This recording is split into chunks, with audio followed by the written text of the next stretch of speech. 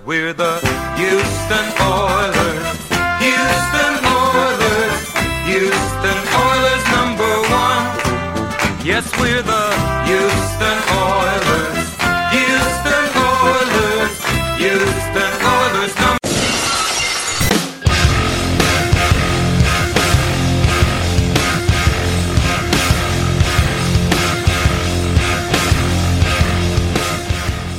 Hello, everyone. You're listening to Battle Red Radio. I'm Matt Weston. This evening, I'm joined by the biggest, the fattest, the drunkest of them all, our good pal BFD, and the one and only Rivers McCown. How are you guys doing tonight? We definitely are in quarantine. Yeah, it's been. Like I mentioned before on this podcast, I feel like an astronaut. Where like I work from home and then I go for a walk or go for a run, and I go back into the spaceship and hang out there until the next day. And at least like there's open spaces and that sort of thing, but it's been pretty much contained over here. So for the Texans, the 2020 offseason is pretty much over, and it's now pretty much time to hang out and enjoy the sun whenever things open up, if they ever really do, and publish season previews and wait until training camps are open, if they ever do as well. And right now the Texans they re-signed all their own players, they made their trades, they sifted through free agency, they completed the 2020 NFL draft. And I still really don't have any idea what they were trying to do or what they accomplished this offseason. So the point of this podcast is to try to find some semblance of what they were trying to accomplish and find some sort of clarity for it. And so what he did was he invited BFD, who thinks the plan was terrible, and me, who thinks the plan was terrible. So I wonder where this is going. Yeah, that's a good. I mean, that's a good like NC-17 warning before the podcast. And we're supposed to figure it out when you know. Also, they don't know what they're doing. You know? I'll jump in further. I'll jump in further and say there is no way that this offseason is done yet. And they always, on every official thing they put out now, the people are like, well, I mean, they traded for Laramie last year. They traded for Duke Johnson last year. You don't know. You just never know with that Bill O'Brien. And I guess you don't. Yeah. Well, there's only so many, kittens left in the litter for him to trade as well, too. And I do want to bring that up at the end. So I know, Rivers, you wrote a really great post talking about, I guess, kind of the psychology of fandom and this idea that, every single time there's something negative about the Texans written by the national media, Texans fans view it as, they're out to get them. And I know we kind of talked about on this podcast before, too, where I think a lot of it's just like being a fan is not only being a fan, it's, liking your team and being happy when they win and sad when they lose, but it becomes like a part of the personality as well, too. So like, who do you think's been right throughout this? Do you think it's like a lot of the national criticism, like Bill Barnwell ranking the Texans as having the worst offseason in the NFL? Like, do you think that criticism's warranted? And do you think they actually had the worst offseason in the NFL this year? Yes. I mean, there's really no way to spin it if you're looking at it from a logical perspective. If you want to be a fan, I think that's fine. I think, kind of what we've done here is, as a country, we have decided that our new social order is believe whatever you want. And I mean, that happens to go in a rough spot in a lot of things that really matter. And then there's football. And if you want to be the fan who's like, well, this year, we replaced DeAndre Hopkins with Brandon Cooks, and that's going to make us faster. Fast, yeah. Then, I mean, good for you, man. But if you look at, just on the pure merits and everything, Bill O'Brien's not a good general manager. And, yeah, this is headed towards a place where only Deshaun Watson's development could save this team to make it like an actual contender, in my opinion. Mm-hmm. What about you, BFT? Yeah, pretty much what Rivers said. It's I'm sorry, I'm going to kind of skip to one of the questions that you have, because sure. I think it's apropos to hit it now. Is on offense, we traded DeAndre Hopkins for Brandon Cooks, David Johnson, and Russ Blacklock. I don't know how you look at that and say that we won that trade. I mean, unless it's, we're flashing back to 2016. And so if that's like your main move, and not only that, we had no first round pick and we haven't even hit the hangover yet. Next year is going to be the true hangover draft. We watched a lot of teams get better while we actively made ourselves worse from a talent perspective. Look, even if Brandon Cooks is the guy he was last year or in 2018, David Johnson's done. He's been done for a couple of years. He was never very good when he was great, supposedly. So we have actively drained talent from this team, and that does not make us better. So I don't get, I get it. Like a lot of fans say, everything that Bill O'Brien does. I mean, Bill O'Brien's like a cult at this point, right? You have people who are 100% behind him and are never going to admit that Bill O'Brien does anything wrong. And you've got the rest of the fan base. Yeah, and that uniform for this cult is short sleeve button-up shirts and ties. So I know BFT, I know we did a podcast earlier this year talking about the Hopkins trade whenever it happened, and we didn't know what pick number 40 would become, and it ended up becoming Brandon Cook. Or we didn't know what pick number 40 would become. It became Ross Blacklock, and then we didn't end up knowing that the pick number 57 be Brandon Cooks at the time of the trade. And so BFT, since we now know exactly what they got for DeAndre Hopkins, do you feel any better at all about the trade now that you've seen the full returns from it? No, and it's the same kind of logic that goes behind the Clowney trade, right? It's like, hey, we got 3 lesser guys for this one star. I mean, let's look at these 3 guys. Brandon Cooks is a guy he's fast. So is DeAndre Hopkins. DeAndre Hopkins ran, depending on what you see, about a 4.44 40, and Hopkins and Cooks ran a 3.5 or something like that. Look, Hopkins isn't a slow dude.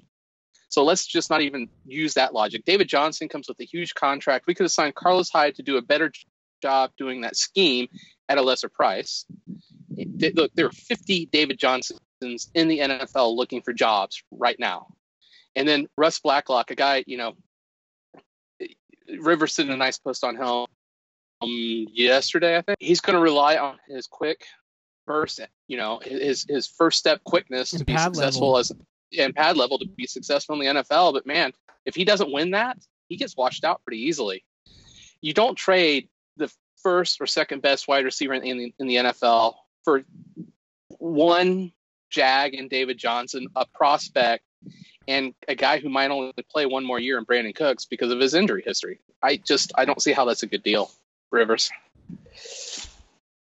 Yeah, I guess one thing I would say is I've actually seen a lot of posts come up recently that kind of follow the logic of, oh, well, I mean, Deshaun Watson is going to be signed to an extension, so the Texans are going to have to do some major cost cutting. And then I look at their roster and I'm like, oh no, look at all the players they'll lose that are so valuable.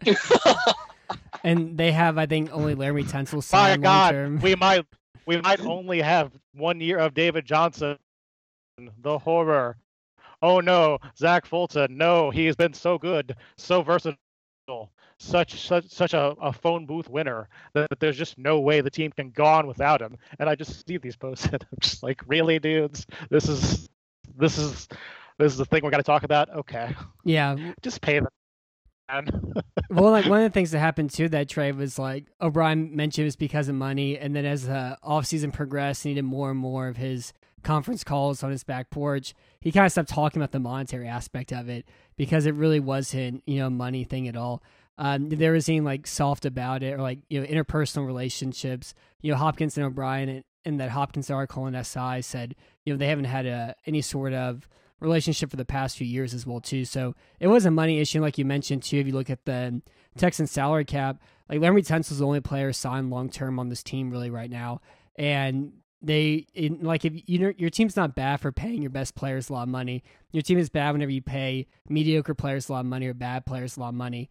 Like when you pay David Johnson a lot of money, or even in this case paying Brandon Cooks $14 million, and who knows what they'll get out of him this year as well too. And so Rivers, like I know the other things kind of happened this year as well too, since this trade has been made, is that there's this idea that the Texans are going to be more of a vertical offense. And I know in this podcast and a lot of things I've wrote about, so I was kind of clamoring for more downfield passing from DeAndre Hopkins. Last year he was 50th in completions, 8th on attempts with 109 over passes over 15 yards. He averaged 14.4 yards an attempt. He had 1,570 passing yards as well too, and he's an elite downfield thrower. But then sometimes the Texans have games like they had against Jacksonville and London where he completes 0 passes over 15 yards, and then all of a sudden they're playing the Baltimore Ravens or the Chiefs, and they need to throw the ball downfield. They're not really kind of prepared to, it feels like at times. So I do buy that as that being a reasoning for this trade. Do you think Tim Kelly is all of a sudden going to orchestrate a downfield vertical passing offense. And was that like the backbone for why this trade was made? I mean, they definitely believe that internally. They definitely believe that the more speed they get on the field, the better off they are. That's something that's been echoed in the taking Kenny Stills on in that Tunsil trade. That's something that's been drafting Will Fuller in the first place, a guy who some scouts were not that high on, to be honest. And I think they've won that one pretty handily. But yeah, I mean, it's definitely been a prerogative of Bill O'Brien's and now to this extent Tim Kelly. And the thing is, they love to do the Yankee route, right? The double crossers. And yeah, can I see those guys being successful in it? Sure. On a play or two, but if that's your offense, like it has been the last couple of years, that's the design itself is what's making this feel kind of stagnant and not really matching the results that it should. And I don't think any amount of speed you add to that's going to matter. And Hopkins also, he's one of the best receivers in the NFL dealing with press coverage, dealing with being tightly covered. He's kind of always open. He's got the range whenever whenever he's covered, he's not really covered, and you can throw it to the ground, he'll catch it, all that stuff. Yeah, but now you place that Brandon Cooks, and all of a sudden, Cooks's thing coming out was that he had problems with press coverage, and that's your number one guy now. So I don't know, man. I believe they believe that, but I struggle with seeing how it all lines up and being good long term. Mm-hmm. Yeah, and I mean, even for me personally, like this whole vertical passing offense idea, I think that's the way this offense should be. But like until I see, David Johnson out of the backfield run, 4 verts with Kenny Stills, Will Fuller, and Brandon Cooks, like I don't believe it until I actually see it and consistently see like a really aggressive vertical passing attack. Just because, like you mentioned, that Yankee concept is, 8 guys pass protecting, 2 deep crossers, and you put the middle of field safety in conflict, and then you throw off of him. And like it works sometimes, and sometimes there's not anywhere else to go with the ball, and then Watson gets lambasted for holding onto the ball, not being able to find a check down or try and make something happen that's not there and that sort of thing. BFD, do you buy this whole like super fast, super vertical passing offense? Oh, hell to the no. I mean, not even a little bit. Because Bill O'Brien's still the head coach. Tim Kelly has been the understudy for Bill O'Brien for all these years. Do we really have any sort of level of faith that all of a sudden the offense is going to drastically change under Bill O'Brien?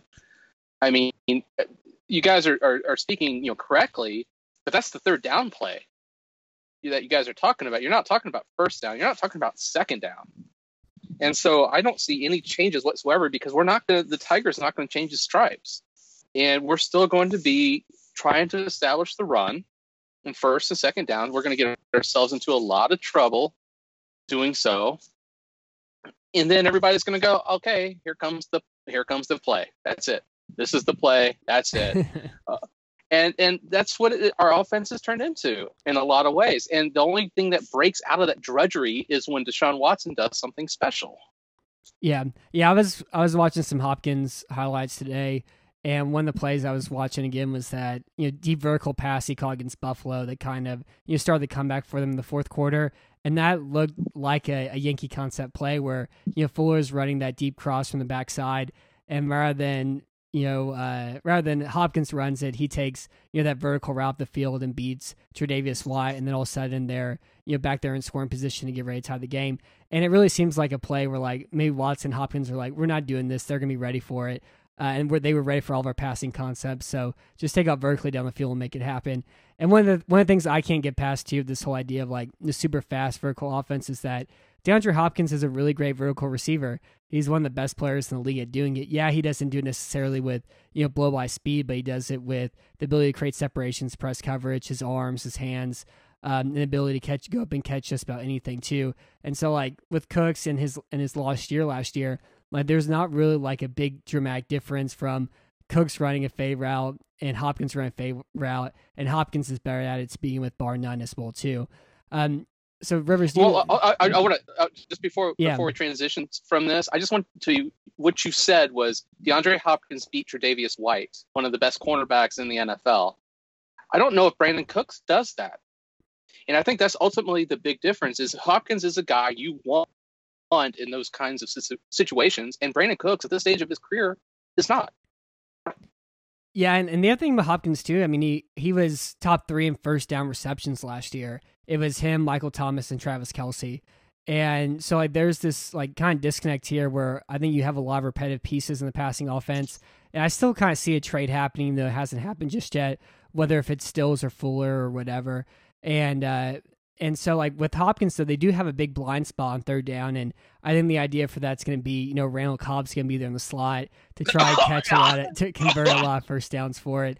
So Rivers, do you see like a big increase in this offense at all from the fact that they could have a dependable slot receiver in Randall Cobb compared to having Kiki Cutie, who, maybe runs routes incorrectly or fits routes incorrectly and has issues with spacement with other receivers and also just kind of like isn't ready for the ball occasionally? Do you think like paying Randall Cobb $7 million a year is worth having something like dependable at the slot receiver position? I don't know that he's actually dependable.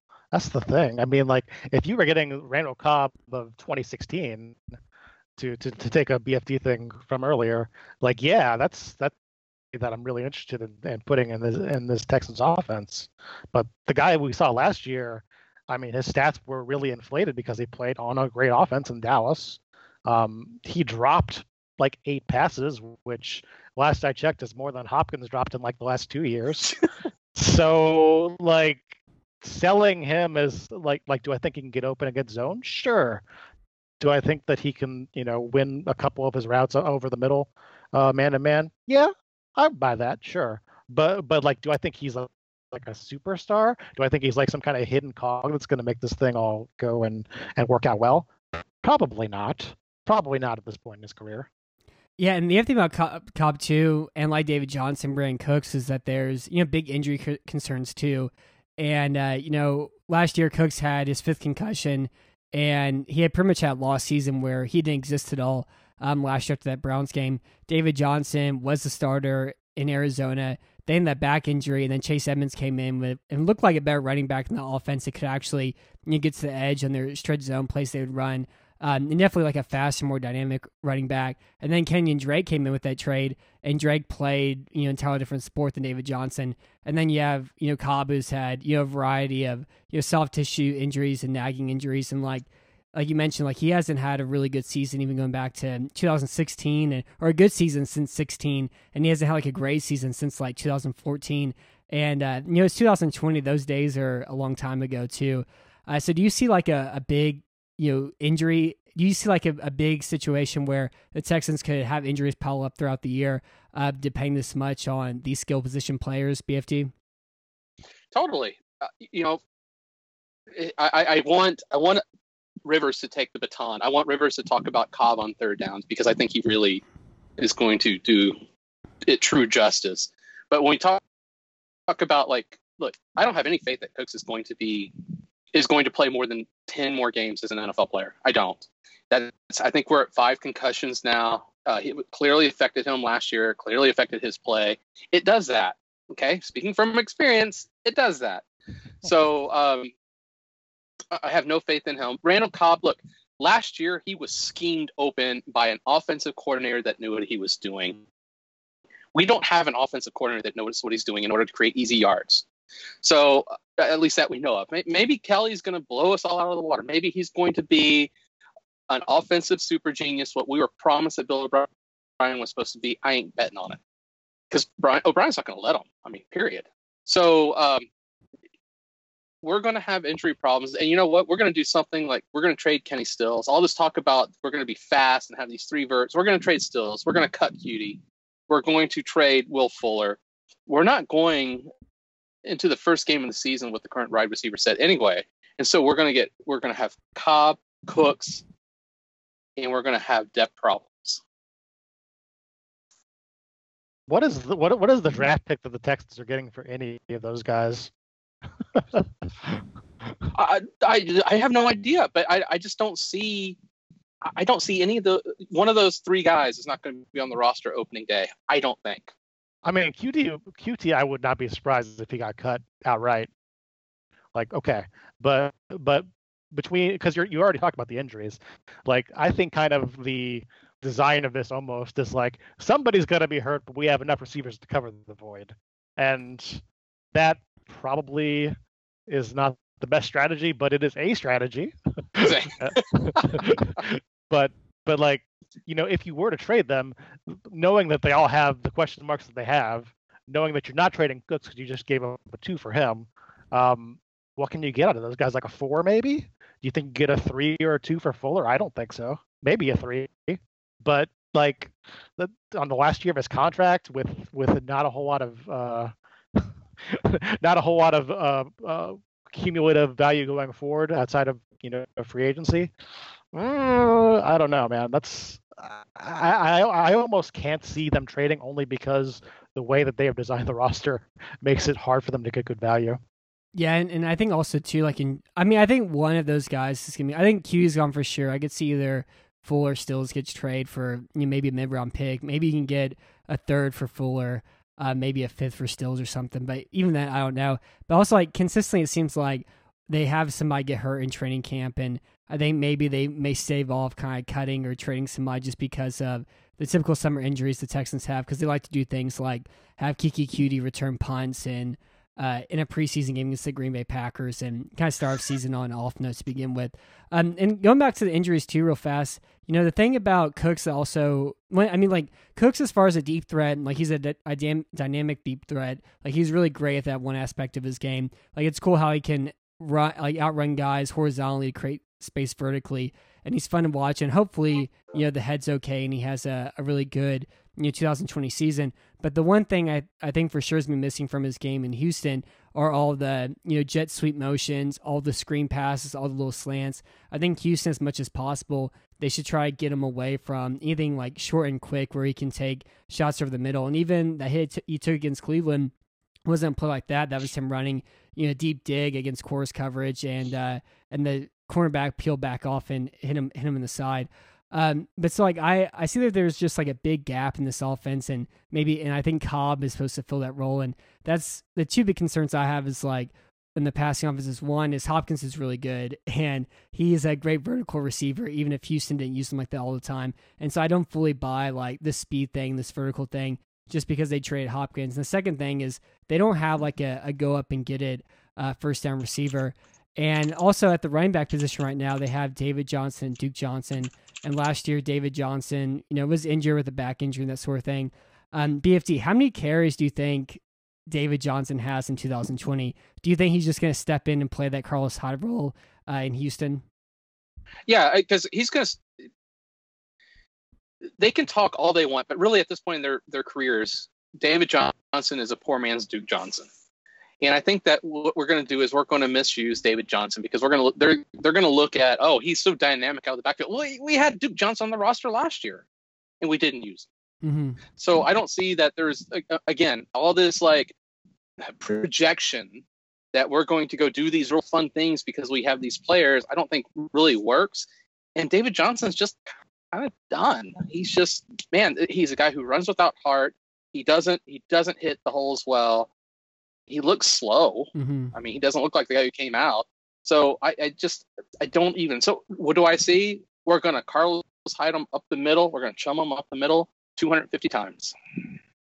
Unless he gets hurt, of course, which is a high probability. Man, this is already going to a dark place. Hey, you know what? Because it's going to suck so bad watching that. You know what was my favorite part of the offseason? And this is gonna be like hard to remember after what has been like 2 months now. My favorite part of the offseason was when the Hopkins trade went down and everybody crushed it. All the commenters crushed it. All the people who generally tend to be really, you know, roses and daisies optimistic crushed it. Like nobody liked that trade the minute it came down. And it was the first time in a long time that I can remember actually like feeling like part of a united fan base, even though it was a terrible trade. And now, like 2 months later, we've got talking points out. Everybody's like, "Oh yeah, the speed is here. The speed's going to win it all." Now that we've got Brandin Cooks on the roster, I mean, that's just going to change everything, and it's just right back to where it was before that. And just for that brief little glimpse, that little 3-day era, it was actually really nice to live in that. It was. Yeah, it was like the sun, the moon, the earth were all aligned for those 3 days, and now everything's back in orbit all over the place. Yeah, I can see David Johnson having 250 carries like immediately. I was kind of watching some Lamar Miller highlights, and it was so funny. He went from 190 carries to 268 and gained 15 pounds. And they don't have like a typical running back one who can carry the ball consistently on this roster. You don't want Duke Johnson doing that. You don't want David Johnson doing that. But they don't have that running back on the roster currently, unless one of these UDFA guys can do that, which you can never count anything from them at all whatsoever. So I'm assuming David Johnson to have 250 carries or so. And the other thing too about like a lot of his value in the passing game, a lot of that came off of dump offs out of 4 wide receiver sets where everybody's running deep downfield and David Johnson just kind of peels out, and then also beating linebackers on like fade routes. And these were linebackers like Devondre Campbell and Nick Vigil, and just awful, atrocious linebackers out there. And so I think BFD made great points saying like, yeah, you already have a better version of that in Duke Johnson on the roster too. And so I don't know, I can see David Johnson just being one of those guys who Bill O'Brien consistently gives the ball to on first down and doesn't even like take advantage of the skill set that he kind of even sort of has there too. So I know. Yeah, I wrote a whole post about David Johnson when that like after that trade went down, and I kind of digested it a little bit, and obviously rooting for him and everything, but all the numbers are just like, hey, by the way, Duke Johnson's better at running the ball. He's better at catching the ball. He's got the same kind of bugaboos about run scheme that David Johnson apparently has. So it was one of those things where you look at it, and I feel like it's almost been a philosophy under O'Brien since he became general manager. But you've got to have these running backs that can catch the ball, can be threats in the passing game, which is kind of a noble idea. And I don't think O'Brien is stupid as much as people kind of try to cast him that way, so much as he's very stubborn in all the things that he believes in, even after he's been proven wrong multiple times. And last year we had, and if I'm counting this right, between Duke Johnson and Carlos Hyde, there were 78 targets. That's just not enough if you're going to invest that much time caring about passing backs to the point where you're like, I'm going to keep Karan Higdon on the practice squad or whatever. Like, just if you're going to do that, cool. I think it's great to get running backs involved in the passing game. Get them involved. Yeah, that, and also like have a running back like Alvin Kamara, Christian McCaffrey. All of a sudden, like you have a guy who is worth jumping the ball off to because he can get you 6-7 yards a catch instead of the typical 5 6 point whatever. Somebody else can get on there too. I know I botched those numbers, but like at least like have somebody who's like transcendent and elite at that skill if you want to make it a focal point of the offense too. Rivers, I know you listened to the Tim Kelly press conference. So like, after listening to that, do you have any dramatic change in faith that he'll be able to lead this offensive revolution here in Houston? After listening to that press conference, all I know is that I took a 5-hour nap. And like, I have a lot of respect, and some people call me out like being this negative. No, I have a lot of respect for people who can do the job that he does properly, which is to say nothing for so many words for so long.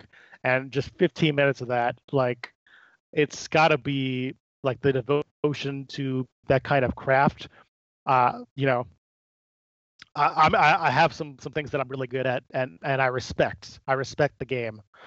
But listening to that press conference put me to sleep. There's really not a whole lot to be gained from it.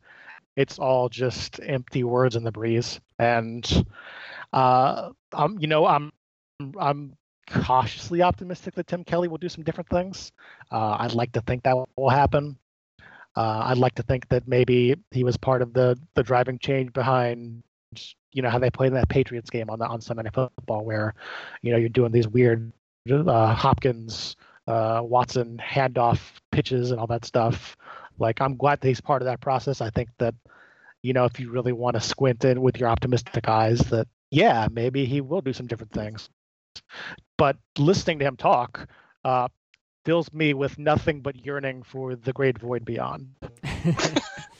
And that brings us to our first listener question from @Exile in Texas. And they asked, did you vomit your mouth when you heard our new play caller talk this week? #MiniOB. And I think wishing for the great beyond is a little bit better than vomiting your mouth. BFD, did you listen to Tim Kelly at all this week, and did it make you vomit? Not nearly as long as y'all did, because I was just like, man, I got better things to do than listen to nothing. I mean, that's like white noise that I put on at night that I sleep to type stuff. And here's the thing, like he did the press conferences all last season. I put a ton of video out there of all these press conferences, and you know how many times I found a Tim Kelly quote interesting enough to put it out there?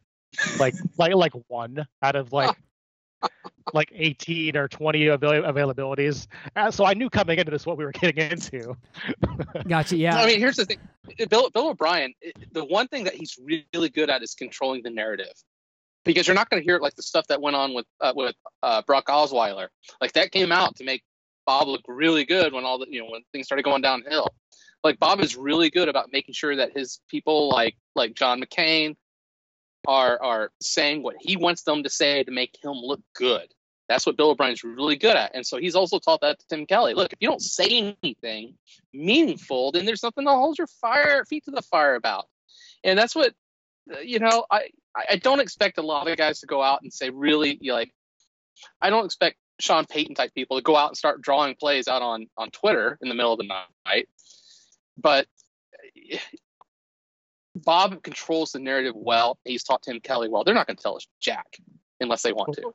With all due respect, I don't think that John McCain's going to be reporting anything from now on. John McClane, thank you. Pancake. See, that's what I get for not calling him Pancake. Damn it. So last season, the Texans finally had a positive offensive DVOA in the Bill O'Brien era. They finished at 0.4%, which was 17th last year. And so, BFD, if the Texans' offense improves in 2020, do you think it's going to be because of the Hopkins trade was good and they unearthed some secret gems in Brandon Cooks and David Johnson and got them really involved well in the scheme, and Randall Cobb came in and solidified the slot receiver position? Or do you see this an improvement just mainly being in another year in Watson's development, but also just like a change in play calling mentality where it's no longer 1st and 10, Carlos Hyde in the middle, second a quick pass to DeAndre Hopkins for 6 yards, and then going off that on 3rd down. Like, if the Texans do improve in 2020 in offense, like, what's the path? Like, what do you see happening for that to occur next year? I'm going to give credit to two things. I'm going to start with the snarky one first, which is that I saw somebody tweet the other day that the Texans' offensive line is being vastly underrated. Like, they're going to be a massive powerhouse in 2020. And that's great, considering we've invested 3 first-round picks and 2 second-round picks and a 3rd-round pick and major free agent money to build that offensive line. And the largest contract in left tackle history. We have spent more to build up that offensive line than reasonable. So I think the improvement there is part of the love. Snark. It's Deshaun Watson. It's his show. I mean, the dude is a miracle worker. So when I see that offense improves, it's not improving because of the play calling. It's improving because Deshaun Watson, week after week after week, puts the offense on his shoulders, including Bill O'Brien, and carries them down the field. Yeah, I guess to follow up with that, I have some optimism that Tim Kelly will change some minor things about the offense. Hopefully that is something that makes the offense more consistent on a weekly basis, because I feel like Bill O'Brien gets punched down a lot on for having a bad offense, and I get it, but there are genuinely weeks where he comes out, he's motivated, he puts on a good show, and everybody walks away happy and wondering why the hell we can't do that 15 times a year instead of 4. Mm-hmm. And you look back to even, Deshaun Watson's rookie year, because you brought that DVOA stat. Deshaun Watson's rookie year, his DVOA was like off the freaking charts. Yeah, they scored like 37 points a game too that year whenever he was the starter, and I think for 13 with Tom Savage. For like the six games or whatever it was, where O'Brien just had to be like, well, he's a rookie. I guess I don't have time to install my offense. Guess I got to just do things that are good for him. Wow, it's incredible how when you design your offense around your players, the offense does better. I don't know. That's maybe an operating philosophy I'd like to see more of here. But yeah, I think as BFD said, if there's going to be improvement this year, it's going to be from Watson, and it's going to be from the play calling itself, because I don't think from a talent perspective, the skill positions have gotten appreciably better. Mm-hmm. Yeah, I completely agree with that too. I think the offense can improve this year, but they're not going to improve because Brandin Cooks and David Johnson and Ross Blacklock were worth DeAndre Hopkins. And Randall Cobb is worth $7 million a year. They're going to improve because there's a change in play calling that makes it more of an efficient offense, more of a modern offense next year. I was looking at Kansas City's first down numbers, and I think they threw the ball like 250 times on first downs and ran the ball like 70 times on first down. It was something along those lines. Like they threw the ball on first down like 4 times as many times as they ran it. And like if they do things like that to be more of an efficient, like modern offense, I think there's the opportunity for them to be better this year. But it won't be because they had some dramatic increase in talent in the season, despite how much they invested into the offense this year and the resource they put into him by trading Hopkins like they did too. The other thing about the offense is the offensive line, like you mentioned about being underrated. So next year it's going to be Laramie Tunsil, making $22 million a year, 2 first-round picks and a second-round pick, Max Sharping, Zach Fulton, Titus Howard, and Nick Martin starting at center. And so this is going to be pretty much the same offensive line that they had at one point last year, and it seems like that's going to be their week 1 starting offensive line too. BFT, how much value do you put into offensive line continuity? And do you think the Texans have an offensive line next year that could, control and win games on their own? Maybe like this type of offensive line we've seen from like the Oakland Raiders do before, or even like the Baltimore Ravens have done before. I put a lot of value in continuity on the offensive line. I mean, I've never been shy about that opinion. I think that once you have guys who have played a lot together and they're able to pass off blitzes better, they're able to pick up blitzes better. I just think that everything improves because you start thinking the same way. And that's one of the big problems I've had with the Bill O'Brien era is he's just like, well, I'm going to take Rankin and I'm going to put him at left guard. No, right tackle. No, it was left tackle. It was left tackle. Left tackle. My bad. Thank you. And so, like, that's one of the big problems I've had with O'Brien over the years, and that we've seen no improvement from the offensive line. But from guys that we had as free agents, I mean, we watched. Oh my God! So Fulton wasn't as good, and I'm whiffing on the other Kansas City Chief offensive lineman. I can't believe it. Thank you. Big belly Jeff Allen. So, we've never developed guys really. Zach Martin. We developed Brandon Brooks. He was pretty good. And Derek Newton. Yes. Different eras. But, I mean, these guys threw me off. Thanks. But anyway. Jerkwads. So, but anyway, we need to see some real improvement from the offensive line. But, Deshaun Watson's, adjusted sack rate still sucks. It's not all Deshaun Watson.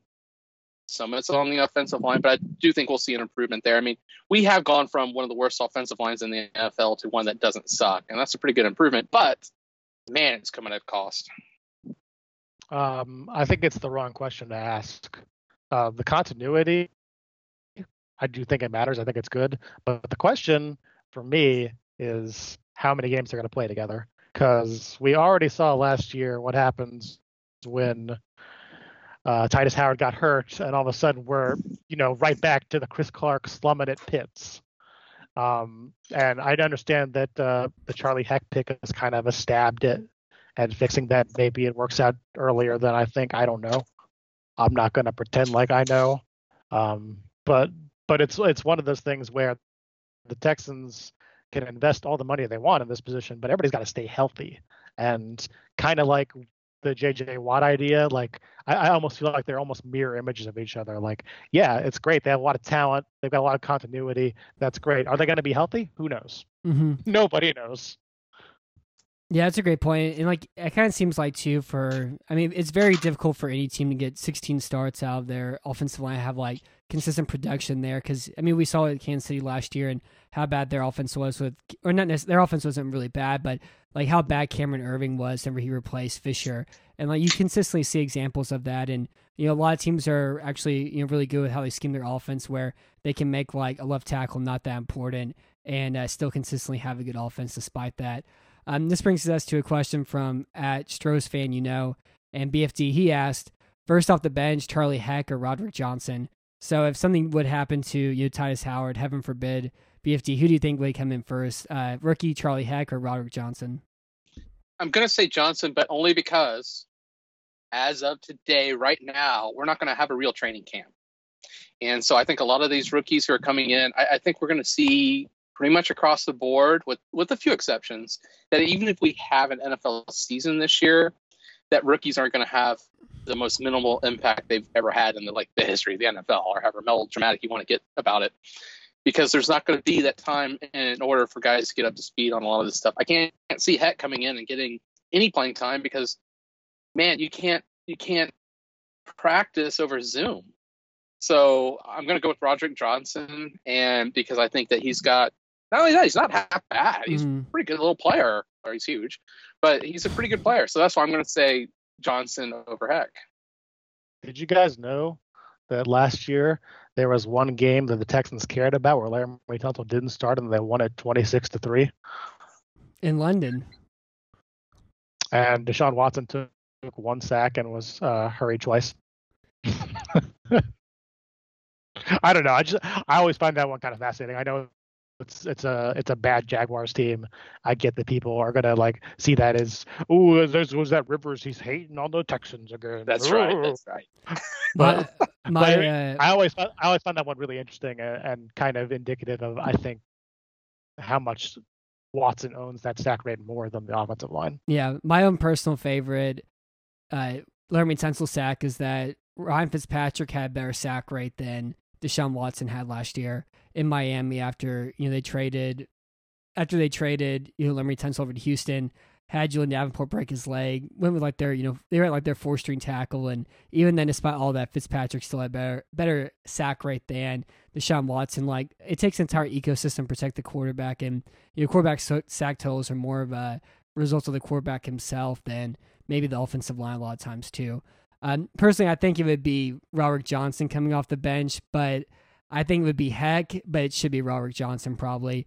And I do think that's a great point you bring up, BFT, about the lack of training camp, but it does seem like they selected Heck, so maybe they could get rid of Johnson because they didn't even give him his tender, and they actually had to pay him a little bit more money because of how they worked that off season trying to find somebody else that didn't fully work out as well either.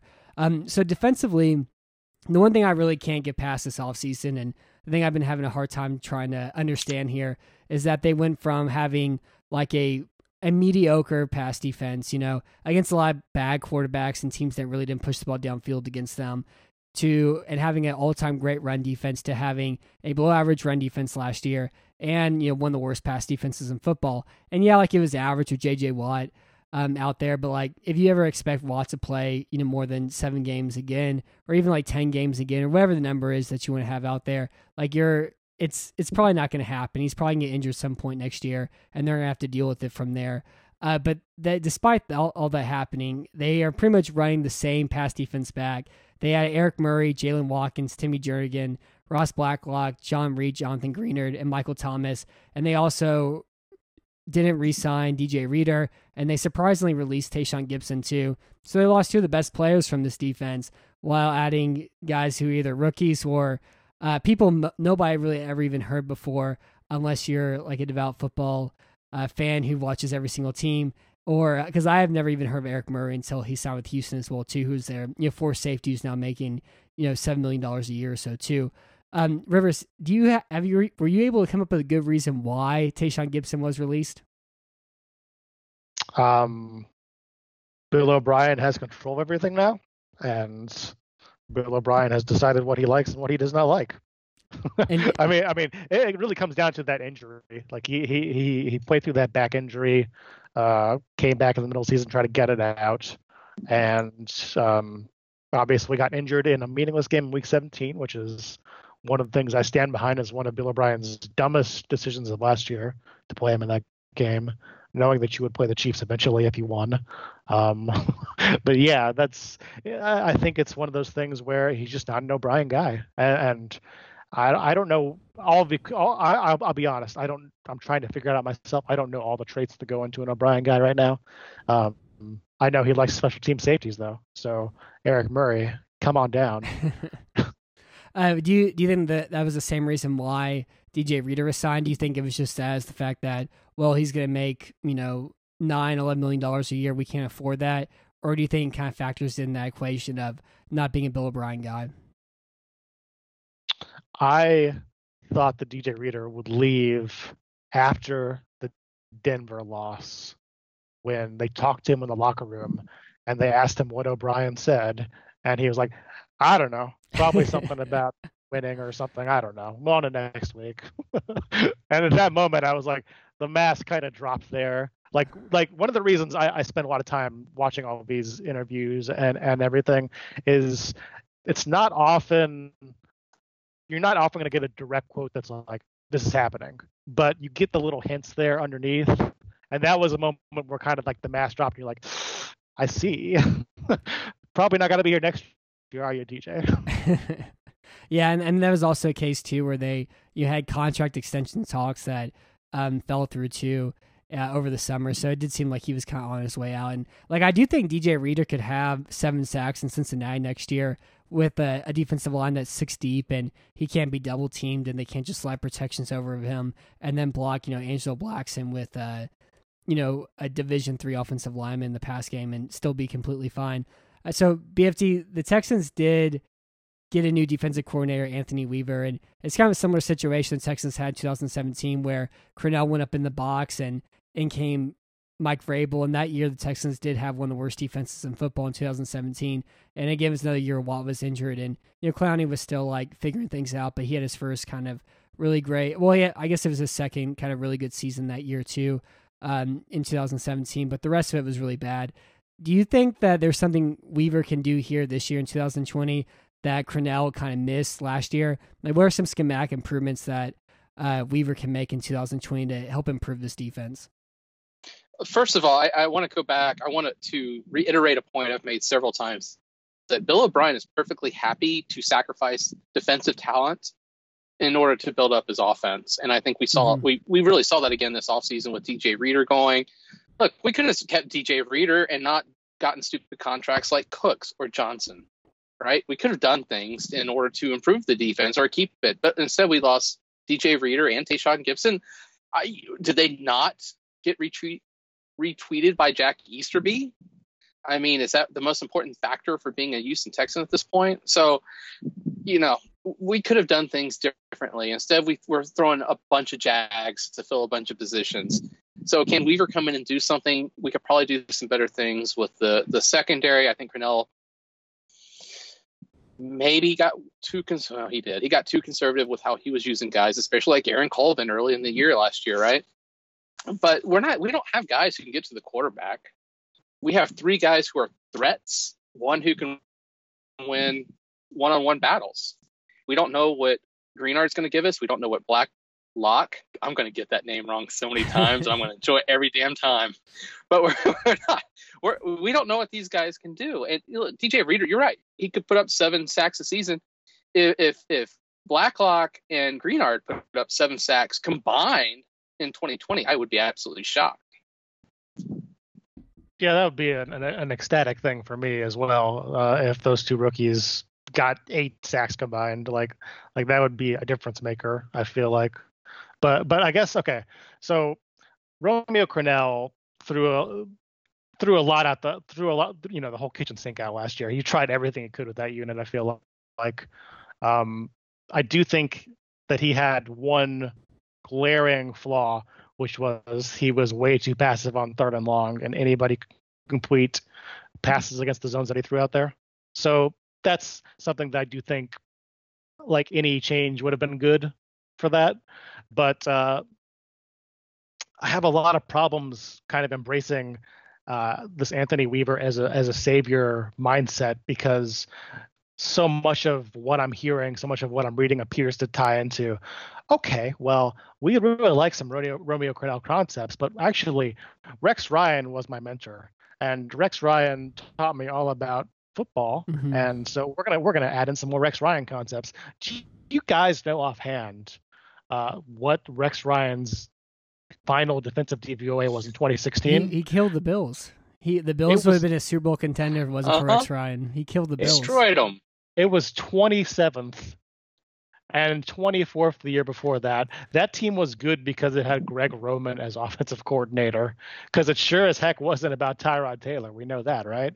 So, he pissed off Mario Williams, of course, is the famous one, but a lot of his players would complain in the media about the schemes. And like you look at that as like a touch point for, oh man, that's going to correct things. And you look at the recent NFL history of that, and I'm just like, I'm going to back away from that take. That seems fairly unlikely to me, that just going over to Rex Ryan's schemes are going to change a whole lot about this defense. Yeah, Matt and I talked about that defense a lot that season too, because of what Ryan did to it. I remember that. Yeah, it hurt my feelings because I love that. I think it was the same Bills team that J.J. Watt beat single-handedly in 14, I guess. Man, it's so long ago. And they had that, just like, it was Jim Schwartz as the defensive coordinator, and it was just like front four, Kyle Williams, Mario Williams, Marcel Darius, and Jerry Hughes, and like they just rushed 4 and then dropped back 7. They had a top, like, fringe top 5 defense that year, and Rex Ryan came in and ruined the whole thing. And Greg Roman and maybe Jim Schwartz could have had like Buffalo make the playoffs before Josh Allen could have that year as well too. Now the other thing, the problem I guess kind of have with the Weaver thing is like Crennel. Like a lot of people complain about Crennel, but they don't point to any reasons why. Like specifically, I think Rivers, you're the first person who's actually said like, yeah, on 3rd and long he's too conservative. Everybody else just says well, it's too much off man coverage. And but then you look at their cornerbacks and they're Jonathan Joseph and Gary and Conley and Bradley Roby, whenever he was healthy, even then, and Lyon Johnson Jr., who was one of the worst cornerbacks in football last year. And so, like, I look at it as they just didn't have the horses at all, and what is it Crennel could do? And I don't know how great Pro Football Reference's charting data is, but they did have the Texans with the top 10 blitz rate. They had them 8th last year, up from 15th the year before in 2018. So I do think Crennel was already pretty aggressive and bring 5 rushers and try and stunt some things, and they just didn't go too well at all either. But it is. If you listen to Weaver talk, by the way, and he's been asked the aggression question a couple of times, both from the fans and from media in that press conference or Zoom press conference, and you notice that he never actually says he's going to be more aggressive. Okay. He very much backs away from that statement in any way, shape, or form, and has kind of replaced it with like the we want our defense to be like our city, tough and dependable and mentally all there. And I'm it's just funny to see a guy like avoid saying we're going to be aggressive when directly asked like twice, because that is such a common new defensive coordinator trope. Every defensive coordinator from like, I don't know, 2002 to 2013 got hired, and the media was like, we're going to be more aggressive, we're going to blitz more, we're going to go right down their throats, and we're going to show that quarterback give him the what for. And you just see Weaver kind of like, well, I'm going to pump the brakes on that a little bit, actually. Yeah, it really is the DC archetype, and I must have missed that going through some of the videos and stuff you posted there for it. But so it really does seem like it is really strange to me though to have a bottom 5 pass defense, or I guess bottom 6 pass defense in this case. They had the worst short passing defense in football. They were actually good at stopping the deep ball, which helps whenever you have Tayshaun Gibson back there, who's good deep middle, and you play that much off man coverage. And the big problem the Texans had in 18 was they couldn't stop the deep ball, and Crennel did a really good job, trying to fix that and flip that around in 19, even if they were bad in the short game. They bent as much as they possibly could last year. But it is weird that they can be that bad on defense, not invest a lot into it. And it really just seems like they have a hopes and prayers approach where they're going to be like hoping that a lot of things that have never happened before or rarely happen in 2020. So BFD, what do you think is the most likely? Watt plays 16 games. Johnson Jr. becomes a serviceable quarterback. Eric Murray or Michael Thomas can play deep middle safety, or Jacob Martin or Whitney Merciless has double-digit sacks. What do you think is the most likely thing to have happened in 2020? I double tap myself. I think it's the most likely thing. That's my choices. Out of all those, is Eric Murray playing? He's fastish. He's got range. Maybe he performs some sort of miracle back there. But I don't. Watt's not going to play 16 games. We're not going to get double-digit sacks from Martin or Merciless. Those things aren't going to happen. I would actually go Lonnie Johnson Jr. Improving.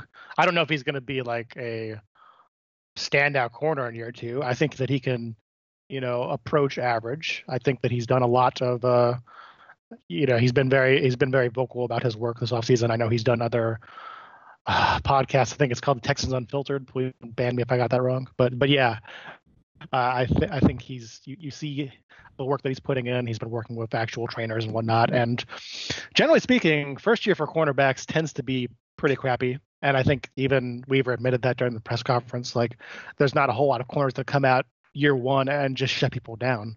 So the physical tools were always there for him. And I think the easiest of these narratives for me to believe is that Johnson takes the offseason, knows what he needs to work on, comes out in year 2 and is actually a good player.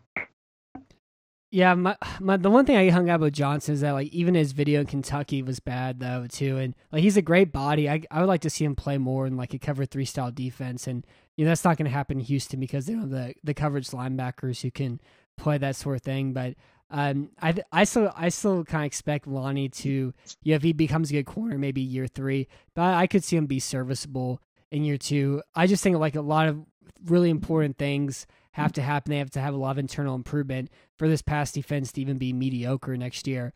BFD, like, do you see any chance at all that this is a mediocre defense in 2020? No. Oh, hell to the no. We got nobody that can get to the quarterback aside from J.J. Watt, but he's going to give us 4-7 games. Merciless can't win one-on-one battles. Jacob Martin's a great guy in a rotational role, but if you give him more than 500 snaps, he's going to wear down. He's not going to be good. We don't know what to expect from Blacklock, Greenard. This might be the worst team in the league in creating sacks. And so we're going to combine that with the fact that we've got a secondary that has a really hard time playing. You guys are talking about Lonnie Johnson. Look, he has the physical skills. His footwork is terrible. He's been working on it. We've all seen it. He makes bad decisions, and I don't know how that improves. So it's like I don't think I've ever seen a guy with that skill set who can't process the game. I'm not saying anything bad about his intelligence or whatever, but some guys just can't. And he reminds me of Lonnie Ballentine in that way. So I see this as a really terrible defense. 27. Those are some deep Lonnie cuts there. Oh, sorry, Lonnie. I don't mean it. I'm not making fun of your intelligence, brother, but man, you don't process the game very well. I was talking about the deep cut to go to Lonnie Ballentine. Like I haven't thought about that guy in 4 years maybe. The physical skills. Didn't he? Ballentine came from Kentucky, right? I think Memphis. Memphis, somewhere around there. Yeah. Well, yeah, we have a Karen Higdon cut and now Lonnie Ballentine cut. Listen, Karen Higdon was on the preseason last year, so that's how I remember him still. Anyway, talking about this defense improving, I do think that there is bounce back potential as far as getting more turnovers, getting healthier, obviously, getting a little bit luckier here or there. I'm not saying that I believe the Texans are going to have a good defense, but like I wrote maybe 3 weeks ago about kind of comparing Weaver to Frank Bush. I think that there exists kind of an era where you get that little first year bump. You get kind of the dead cat bounce from where they were last year. And then, of course, everybody's like, oh, well, this defense is much improved. You just need to give them another year with the players and some actual offseason workouts this time, and everything will be great. And I don't know if that's necessarily true, but I do think that there is an arena where they can improve a little bit from last year. Yeah, I think if they finish like top 10 turnovers, that could happen, but I wouldn't expect that. Like, the talent isn't here for a mediocre defense, but I do think if it was to occur, it'd be because of a dramatic improvement in turnovers. And more than anything, this defense depends entirely on how many games JJ Watt plays. Like, if he plays, it could be an average defense, and then whenever he isn't out there, it's just going to be like an atrocity, a crime against humanity in those times. Oh, that Rivers, he's being mean to the Texans again. I better tune in and see what's going on. So I just don't see. You have Merciless is 31. I think Watt 30 or 31 he's this 30 year. This year, I think 30. So you got two guys on the wrong side of 30 who you're counting on to create a lot of havoc, and then you've got Jacob Martin and two rookies. Wow, I just don't see how this is a happy ending. Yeah, it's rough. So I think the Texans' philosophy here is tough, smart, dependable. Have veterans in a coronavirus, season, however that's going to happen, because they can't practice and they'll be better able to understand Zoom meetings. Easterby has to retweet you. It helps to be a Pisces instead of a Sagittarius or a Gemini or any one of those evil, stinky sort of astrological signs that you can be. And then it also, I guess, speed sounds important as well too. And so I think that's kind of the semblance of the plan here for the Texans is get veterans, get people who Jack Easterby likes, get more veterans, get tough, smart, dependable, and then hope Deshaun Watson's really good next year and continues to improve, and hope JJ Watt's healthy. And if the play calling's more aggressive, maybe the offense can be good enough. But it still is a team that went 9-3 one-score games. They won 2.2 more games than expected. And this isn't a team that could have been stagnant from a talent perspective this offseason. And I think even stagnant is a stretch. I think they got worse this offseason. And so unless Watson's able to pull off the same magic next year, I think this is a prime regression team for 2020. And as good, it's really if it's all up to Watson. Watson keeps playing at top 5 level.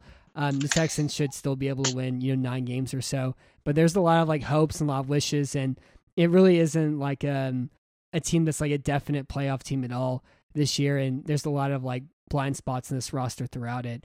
Rivers, what is kind of your outlook as the rest of summer goes on and the 2020 season creeps closer to beginning? Well, I think you forgot to mention Bill O'Brien's phrenology tools. I think that's important. The size of the skull is very important. I think the shape. Oh, you're a shape guy. I'm a size guy. It's not just the size. It's the shape. It's both. Okay, it's both. Sorry, what was the question? What's your outlook for the Texans and as the summer progresses and we all get tan and hot and young this summer and the 2020 season begins? What's your outlook as your what do you think about for the 2020 season as we stand right now? Well, I guess the way that I say I see it right now, of course, things can change fast in the Bill O'Brien era, but for right now, I kind of see the Colts, Titans, and Texans on more or less equal footing as far as the AFC South goes. I think they've all been blessed with, outside of the opening 5 weeks of the Texans, pretty generous schedule. So I see, that seventh playoff team as kind of a real skate by point for the entire division, really, but the Texans in general. And I'm going to have a hard time finding a way, no matter how much I hate this team's offseason, to believe that they're not going to win at least 7 games with Deshaun Watson and kind of the things that he can do on his own compared to the other quarterbacks in this division. I'm not saying it can't happen, but I'm gonna have a hard time predicting anything lower than 7 wins. I just think the way this team is constructed right now doesn't have a very high ceiling, and so it's more just between Watson and Watt. How much do you get? And that kind of is where, they go somewhere between 7 wins and maybe like 11 wins at the peak, just based on how those two do, how healthy they are, and what else transpires around them. What about you, BFD? So first, you brought back a memory. I'm old, right? You guys remember that? I'm old. I turned 50 this year. So when you made that like Zodiac sign reference, it brought me back to this movie that was made in 1979. I remember seeing it in the theater, called The Fish That Saved Pittsburgh. So I just wanted to make sure that everybody goes out and immediately watches that movie, because I haven't seen it in 40 years, but my 9-year-old me thinks that movie was awesome. I'll have to ask Dyer Chris, because I So only when watch you movies mentioned that he recommends. When you mentioned Zodiac in this way, I'll tell you where mine went to, and it was Zodiac Killer. Killer, of course. And then my brain took that another step and reminded of the time when friend of the show, Chris Watkins, Houston Diehards, started saying that he should wear a kicker's skin as a coat, and I can't remember who the kicker was. I think it was like, it wasn't Shane Leckler, but it was like it was Chris a Shane. Brown. I feel like No, I think it was Graham. no, it was a Shane. I feel like. Oh, Graham? Was it Shane Graham? Yeah, that sounds right. Shane Graham? That sounds right. Yeah. That's where my mind went to. Anyway, you were going to talk about actually answering the question. So maybe God, I don't know. I had to, man. I cannot believe my mind went to that hook. That was really funky. Anyway, I'm going to just kind of say again what Rivers said, because the Texans aren't out of any game as long as Deshaun Watson is the starting quarterback. I mean, it's as simple as that. He keeps us in games. We can get blown out, and somehow Watson's going to come out and he's going to put a ton of points on the board. We're going to play the Chiefs, and they're going to throw up 57, and we're going to throw up. And those types of games are going to happen. But man, I can't. My man crush on Deshaun Watson is huge, and as long as I see him out on the field, I at least have a shred of hope. Mm-hmm. Yeah, I'm kind of in the same boat too. I wrote that power rankings article. And I believe I had the Colts 13, the Titans 12, and Houston 11, and all three of those teams. I can see them kind of any which way, and it really comes down to the fact that like Watson, routinely makes the impossible possible. And I think also like going back to what Rivers mentioned too, where whenever like he's on, he can scheme some really good games here and there, and maybe the Texans have like 4 really great scheme games, and then maybe Watson pulls 3 or 4 games. Out of his what, and I don't know, and whenever those happens, like that can maybe give him to 7 wins, 8 wins, 9 wins. And it reminds me of a tweet Mike Meltzer had earlier this spring. He said the best thing that happens to the Texans this offseason was the creation of the 7th seed, and so it really seems like that's kind of a scapegoat for the Texans and the entire AFC South. And I don't know, I'll be thinking about that for probably another year or so. So Rivers, do you have any other closing thoughts? Anything you want to get off your chest before we finish the show tonight? No, I'm good. They don't call him the best color man in the booth for nothing, folks. Major league reference. Way to go, man. What about you, BFD? You got anything? I was talking to Little Matt. I guess it was last week. God, is it already? Oh my gosh, days fly by for me at this point. Anyway, I was talking to Little Matt last week, and we were talking. Shut up, Rivers.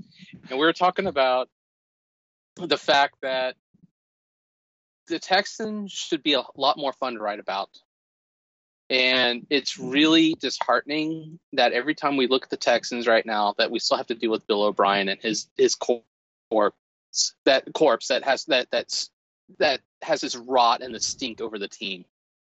And I'm really looking forward to the day where we can move on past Bill O'Brien, because this team is not going to go anywhere with him. It's actively getting worse with him. And one day, at some point, we're going to have sunshine and rose and flowers and Fields and me running around in a little mini skirt. It's going to be awesome. But right now, this team is really difficult to even watch and root for. And so I'm ready to move to the next phase of the Texans. No, because you still got Deshaun Watson. That's fun. It's fun. You're right. Can I actually do the thing where I be incredibly pessimistic? Can you beat me? Oh my God. I'm going to lose my status. Go for it. Okay. So everybody who wants Bill O'Brien fired, I think they're acting in a belief where they think that this is going to change a whole lot about this franchise. But what I think really is going to happen is that will be the only person in the entire front office who knows anything about actual football. God. Oh, God. And then we've got Cal McNair as the owner. And Cal McNair is going to, let's be honest, probably dial up one of those corporate firms to do a coaching search. And the Texans are going to wind up with, I think, somebody who, maybe you get lucky and is the GM first and the GM finds something. But like when you look at the process that unfolds from firing Bill O'Brien, it's a lot less fun than the fantasy of just like, get this guy out of my life makes it actually sound like. We're going to get Jeff Fisher, aren't we? No, that's too far gone. That's too far gone. But I don't know. I could see like maybe like hiring Daniel Jeremiah as GM or something like that. And maybe that's like your best case scenario. But you could also just have McDaniels and God, what's his name? Lombardi. Like you could have that. You could have that as your follow up. That's what happens when you pay these search firms, man. So right. I mean, I think the Texans are in a pretty dangerous spot right now, regardless of Bill O'Brien. If you want to talk about franchise long-term future, do you know who's great? Jay Gruden. That's the guy we need to talk to right now. Hey, he was referred to as indispensable today or whatever it was. There was like an article on ESPN and it was like the indispensable Jay Gruden. That was the lead. Oh, is he in Cincinnati right now? Where is he at? It's Jacksonville's offensive coordinator. Okay, gotcha. Good. That's good stuff. Yeah, that's unbelievable. Oh no, these guys just never go away once they get in there. But like Jay, won a football championship in the Arena League, and they kept with the Orlando Predators, and that counts for something, Didn't we have like reader questions, or did we do them all? Yeah, we had a few, but I didn't want to keep up everybody's time, and we could save them for later on. Unless y'all have about. You remember when we're going to do a 45-minute show? I'm old enough to do that. Yeah, or old enough to remember that. y'all have a little bit more time. You got 5 more minutes. Listen, I'm never going to be back here again for like another year, so why not? All right, sounds good. So the first question we have here, BFD, is from @SmoothGrandma. And so this is kind of like a rapid fire thing, right? I got 4 quick questions for you. The first one, Tim Kelly, can we trust him? No. Waring or Thomas? Much love, man. Waring or Thomas? Which one doesn't make the roster? Waring. More snaps, Ejiofor or Martin? Martin. Do Cooks and Stills combine for more catches and yards than DeAndre Hopkins in Arizona?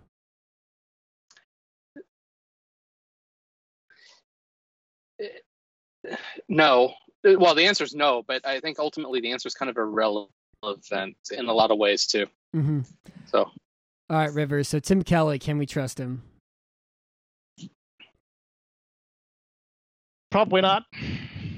Waring or Thomas? Who doesn't make the roster? Thomas. More snaps, Ejiofor or Martin? Martin. Do Cooks and Stills combine for more catches and yards than DeAndre Hopkins in Arizona? Probably. Yeah, I think Kelly. I think it's just like a third nipple on Bill O'Brien's tummy. I think I pick Waring over Thomas, Martin over Ejiofor, and I think Cooks and Stills combine for more because maybe they do 1,300 and Hopkins does like 1,200 and 9 touchdowns in Arizona. But it's it's gonna be wild to watch Hopkins and Christian Kirk and Fitzgerald and Drake and all those guys in Arizona this year. So the last viewer question we have here is from Carlos Flores, writer on the show, been on the podcast. We'll have him on soon to do a Remember Some Guys episode. So Rivers, what are your guesses on Deshaun Watson's contract extension length and dollar amount? And also, how much guaranteed money do you think he'll get? I mean, that's one of those things where I don't even really consider it, because at that point it's more just like, I don't care what the amount is, just sign the guy. like I haven't actually delved into the dollar figures. I'm sure he's going to make $40 million a season when it's all said and done.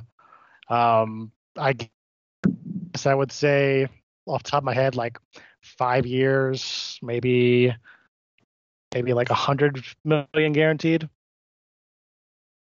That sounds about right. And so that'd be what, like $37 million a year, something like that. Yeah, somewhere in like the 35 to 40 million a year range, I think, is where Watson will settle. Yeah, I can see that. My one thing that I'm looking forward to, because I don't see Bill O'Brien ever going anywhere. I don't see him ever dying. He's like the judge at the end of Blood Meridian, and I am excited though for Bill O'Brien in like 2022 to be like, well, to pull the Ryan Grigson card and say, it's really difficult to build a football team whenever your left tackle and franchise quarterback make a combined $60 million a year. It's a very difficult thing to do. What about you, BFD? What do you think Deshaun Watson's contract length, amount, and guaranteed money will be worth? What I think is going to happen is he's going to go do shorter for more. So I think we're going to see a Tunsil type contract. So what I would see is probably like 3 or 4 years at 40 a year with 90 guaranteed. I think he's going to follow that. I think that's what Dak Prescott's kind of going for right now. And I'm seeing that as kind of a trend. So you can get not one, but 2 paydays before you're done as a football player. And I think that Watson's going to go for that as well. Yeah. Kirk Cousins screwed the whole game up with his 3-year, $90 million contract, all guaranteed. Yeah, I can see something like that. Whatever it is, he's worth it. It needs to happen soon. And actually, I lied. We have one more question from at Uprooted Texan. God. Rivers, what he's gonna get a Nintendo Switch in the mail. Do you have any games to recommend for him? I don't have a Nintendo Switch, but I hear people like it to cross their animals now. I guess that's a thing. Yeah, I think the game's only for babies and girls though, but I don't know. Well, so it works for him then. Got him. BFD, do you have any Nintendo video games you should get on this thing? Mario Kart. That's kind of the only one we play on it. Good. Yeah, I don't have anything at all. I did not reinstall, but I blew the dust off of MVP Baseball 05 and hit like 6 singles with Michael Young today, and so that felt pretty good. So you should do that instead. In 30 at-bats.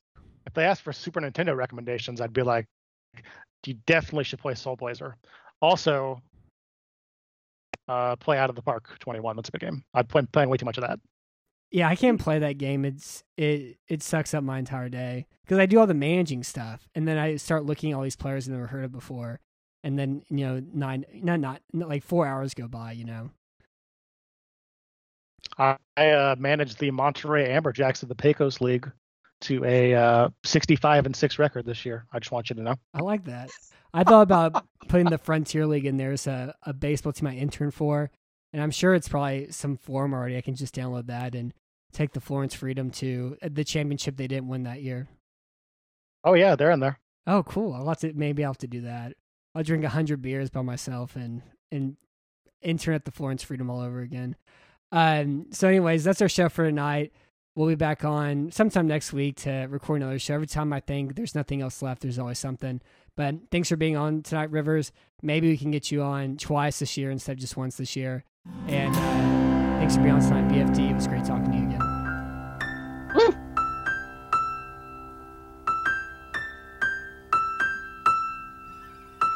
That sounded good to me. I thought it was pretty good.